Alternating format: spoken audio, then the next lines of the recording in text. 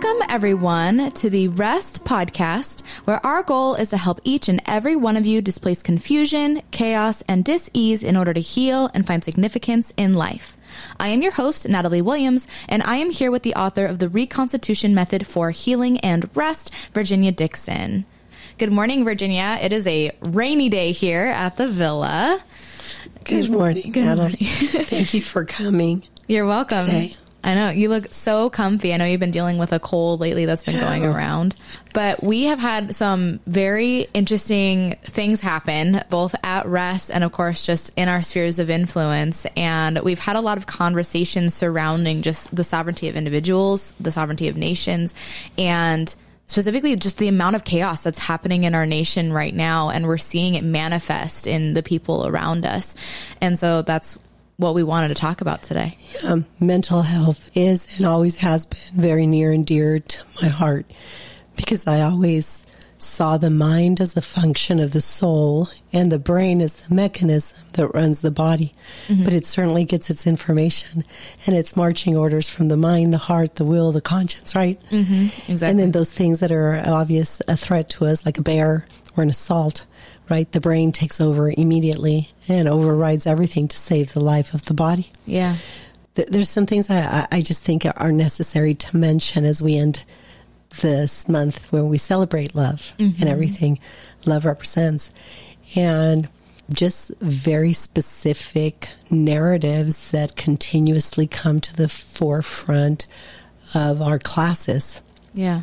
And of the clients that seek out our advice because they've tried everything else. Yeah. How to survive the confusion, the chaos, the disease that they find themselves in. And obviously, many times it's actual disease. It's actual stage 4 cancer and autoimmune diseases that are debilitating and whatnot. Yeah. Nevertheless, I think there are some very specific stories and some very specific narratives that are so consistent, Natalie, and universal that we can't neglect them, especially since our listening audience is between the ages of 22 to 44, 47. Yeah, just about.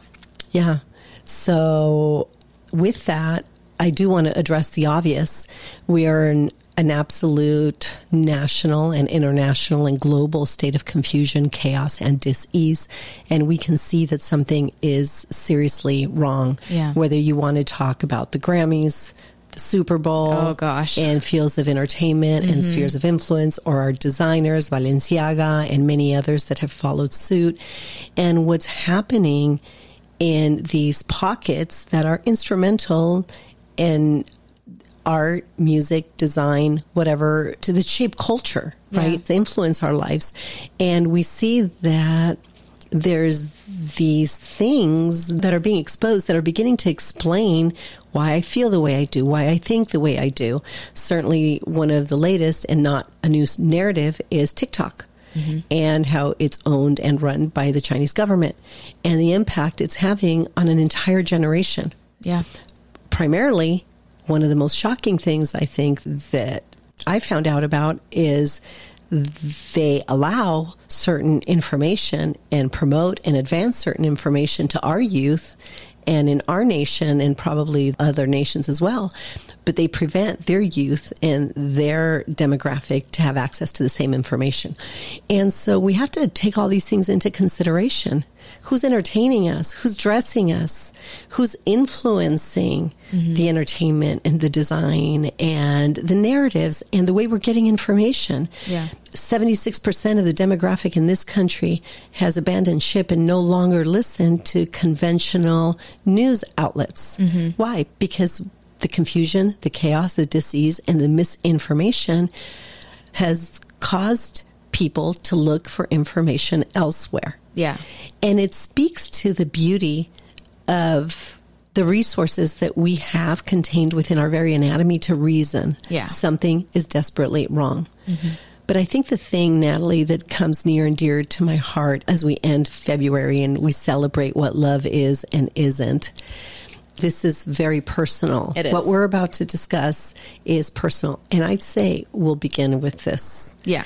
A few weeks ago, there was an incident, 2-3 weeks ago now, maybe even a month. There was an incident that with someone that was very near and dear to your heart.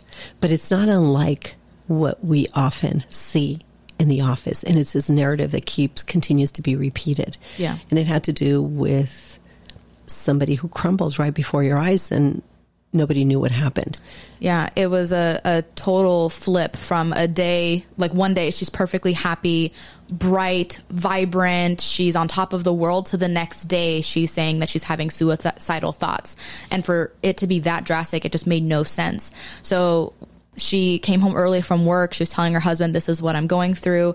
And she decided that she was going to go and see her therapist that night to talk up these things through.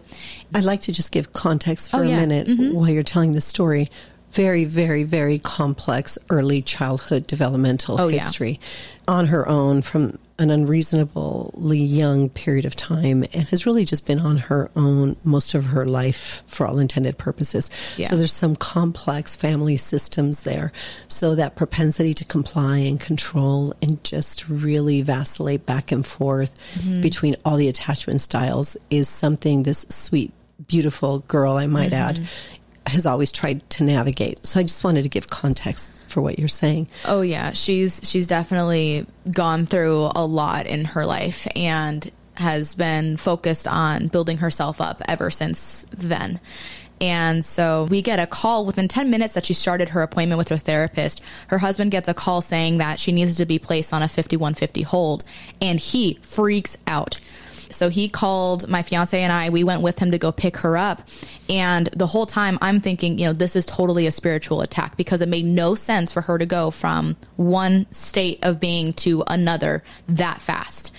And so we go there to pick her up, and, we're thinking, we're going to have to take her to this facility. We're praying over the situation. We even talked to you. You talked to her husband, encouraging him to step in as the authority, as her husband. As an advocate. As an advocate. Too. Yeah. To really ask questions, see what it is that she wants to do, give her control. Ask questions of the therapist. So we get there, and this is what dumbfounded me, was that we didn't pick her up from the therapist's office. We picked her up from the parking garage. I thought that was really strange. And as soon as her husband walked up to ask questions of the therapist and to his wife, the therapist just left. And I don't know what was said or what was asked. I was not involved in that. We wanted to give the two of them their space and be able to talk. But the therapist just left. And I'm going, what in the world is happening? You would think, maybe it was a liability thing. And I'm not saying that, all therapists are like this. I don't believe that at all. I'm sure that they're a great therapist, including your daughter. I'm glad you said that. This is not a commentary on an institution, nor is it a commentary on therapists, because I will say there are excellent, excellent therapists. My daughter, I believe, being one of them. Yeah. Nevertheless, the way the situation was handled compounded the confusion, the chaos, and the disease. Absolutely. But it just seemed, the air about it just seemed as though she had just washed her hands. It compounded, right? The confusion, the chaos, the disease, not only for her, but now her husband and all those involved. Absolutely. And honestly, considering the fact that we prayed over the situation, I actually think that was one of the effects of that, was that whatever was going on with the therapist, which I think that she was confused, and I think that she was going through her own chaos, which is why she decided, you know what? I'm at the end of my rope. I don't know what to do with this, because if it is a spiritual matter, most therapists are not trained to deal with something on the spiritual level. So, well, they're overwhelmed too. I want to say they're overwhelmed, and conventional training doesn't prepare them. And to their credit, they're limited by many personal convictions they might have. Yeah. They're limited by the licensing board as to things they can discuss, things they can't discuss. And they're trained to follow protocol. And the protocol was not that it's ever acceptable to take a suicidal patient to a parking lot to meet. And then abandon them. Yeah, pretty much. Yeah, because that's what it looked like. And I'm going, she's just adding to what's happening with my friend. So anyway, my friend started talking to me and her husband and saying, I don't want to be placed on a 5150 hold. That's not what I'm here for. That's not what I came to talk to her about. I just felt like I was drowning. Huh? Yeah, I just felt like I was drowning, and I was overwhelmed, and I can't even really express these emotions that I'm going through. And she decided, I just want to go home. I just want to go home. Well, sometimes, Natalie, it comes back to what I just said. therapists, that's their resource. That's their go-to. It's going to be medication if they're licensed to dispense it, or reporting them and to an institution. But some great things developed from this dark situation. Yeah. So after getting her home, we had talked to Virginia and made arrangements to get her into the office to speak with Virginia, both her and her husband, and just reason through what had just happened. And it was crazy to see her walking in, and she had been crying for 2 straight days. So she walked in, her eyes puffy, face red. She walked out, and you could tell that she was exhausted, but at the same time, there was like a spark that was relit within her. And I'm like, oh, like there it is. You know, she came in again 2 days later after having rested and everything. And processed the first meeting, because that was intense. Yeah, it was intense from what I, could recognize just with the look on her face. But she came in again 2 days later, and her entire countenance had changed. And there was a whole other level. She's a beautiful girl, but there was a whole other level of beauty that was just radiating from her. And that little spark was now like a flame in her. And the only thing I can express is like she had this light about her. I'm like, see, like that is why we do what we do. And she's been going to therapy for 10 plus years. She's told me before, because this is not her first experience with rest, that she learned more in a day of rest with you than she has in the 10 years of therapy. We hear that all the time. Yeah, she resolved more as well with you than she has in those 10 years of therapy. So I think that was a huge shift for her. As far as I know, she has not had thoughts like that since. And it even seems like the relationship that she's had with her husband has even changed a little bit. Well, I talked to her this morning, because I didn't want to discuss this situation without her consent. Right. And without permission.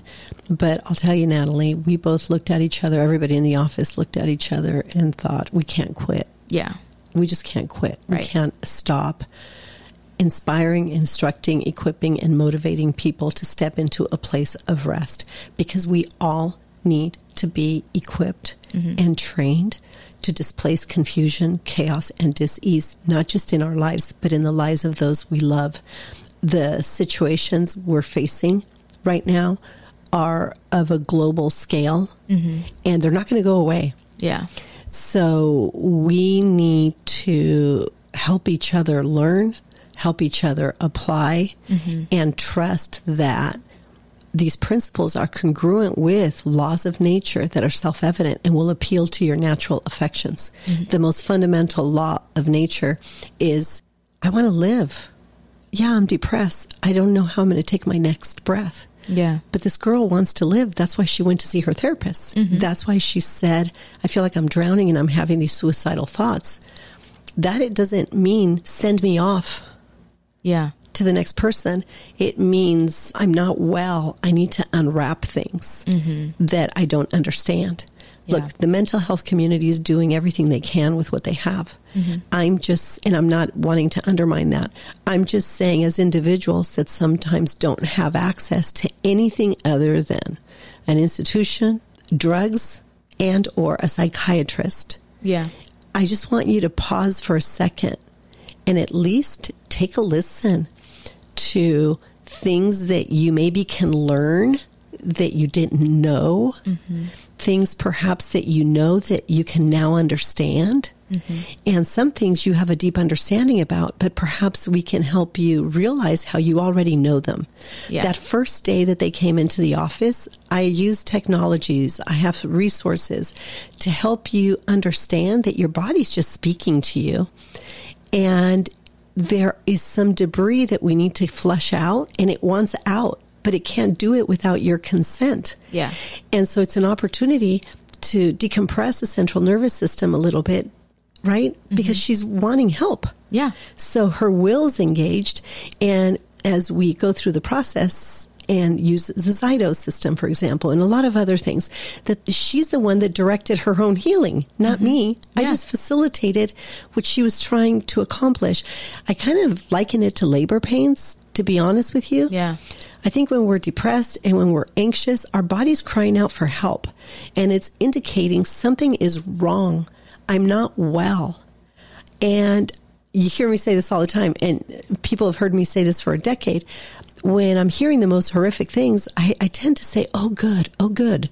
I know you're laughing. And people are shocked, but I don't realize, I'm not saying it in the context they're receiving it. Yeah. I say, oh, good, because you're listening to your body. You're able to identify what's wrong.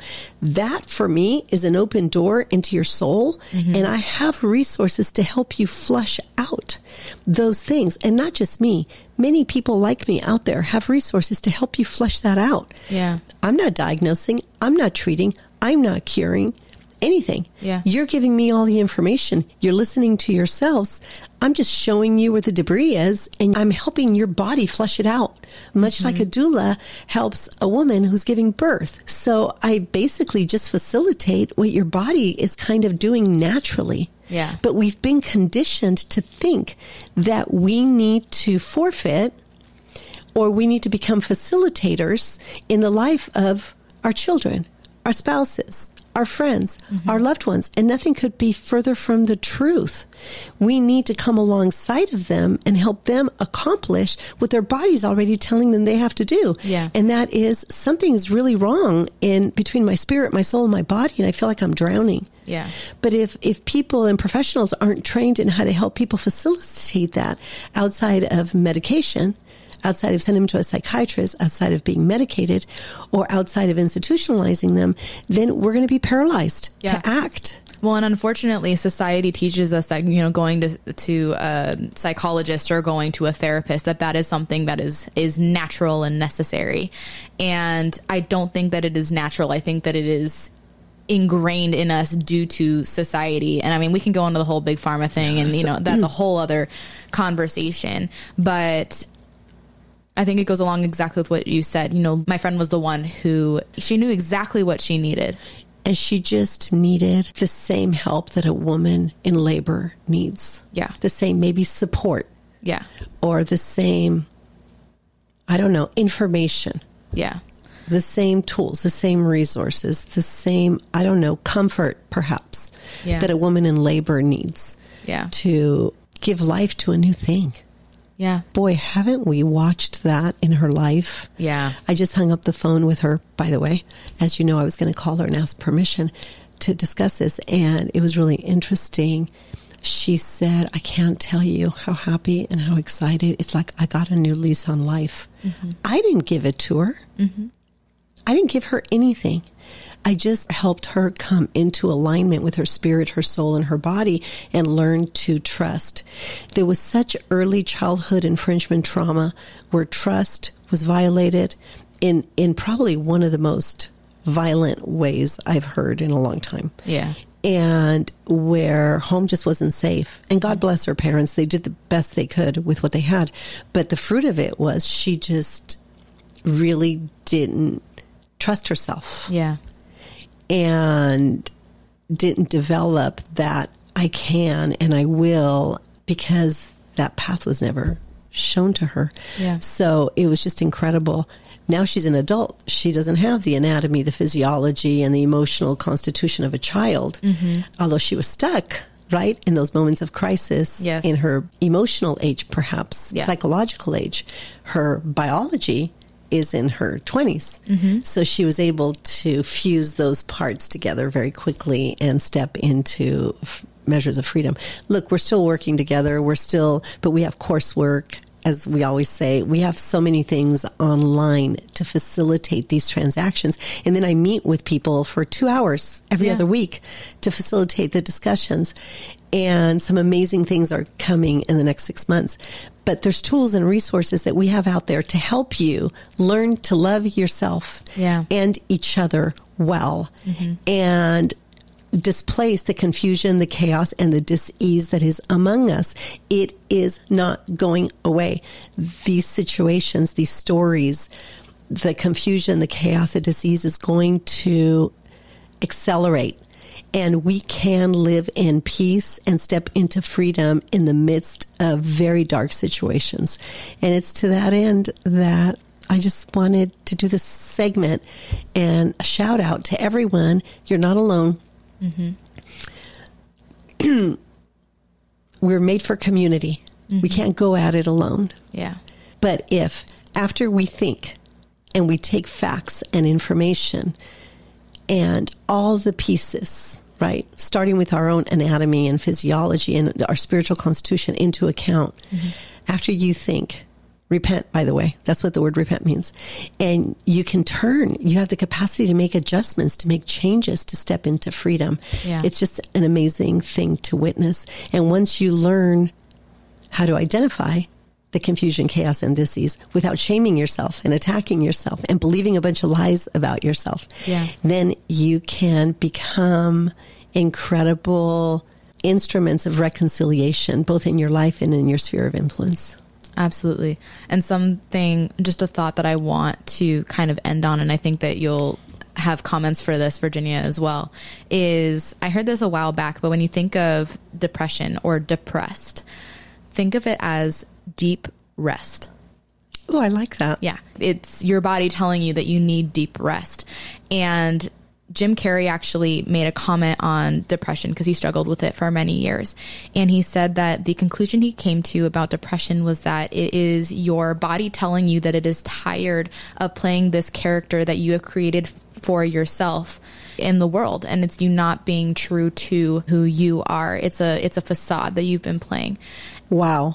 That is a segment you need to play, by the way, because your soul, your body's exhausted, but your mind, your heart, your will, your conscience, by the way, that has the capacity to exercise value and judgment, is trying to have a voice in this narrative we call life, and through the pilgrimage we call life in time, right? Yeah. So that's what's happening. Yeah. So that is what deep rest, but your body has to go into a deep rest so your central nervous system and everything doesn't override the voice of your soul. Yeah. You're right. I did have something I wanted to say. I knew you would. But that was a beautiful setup.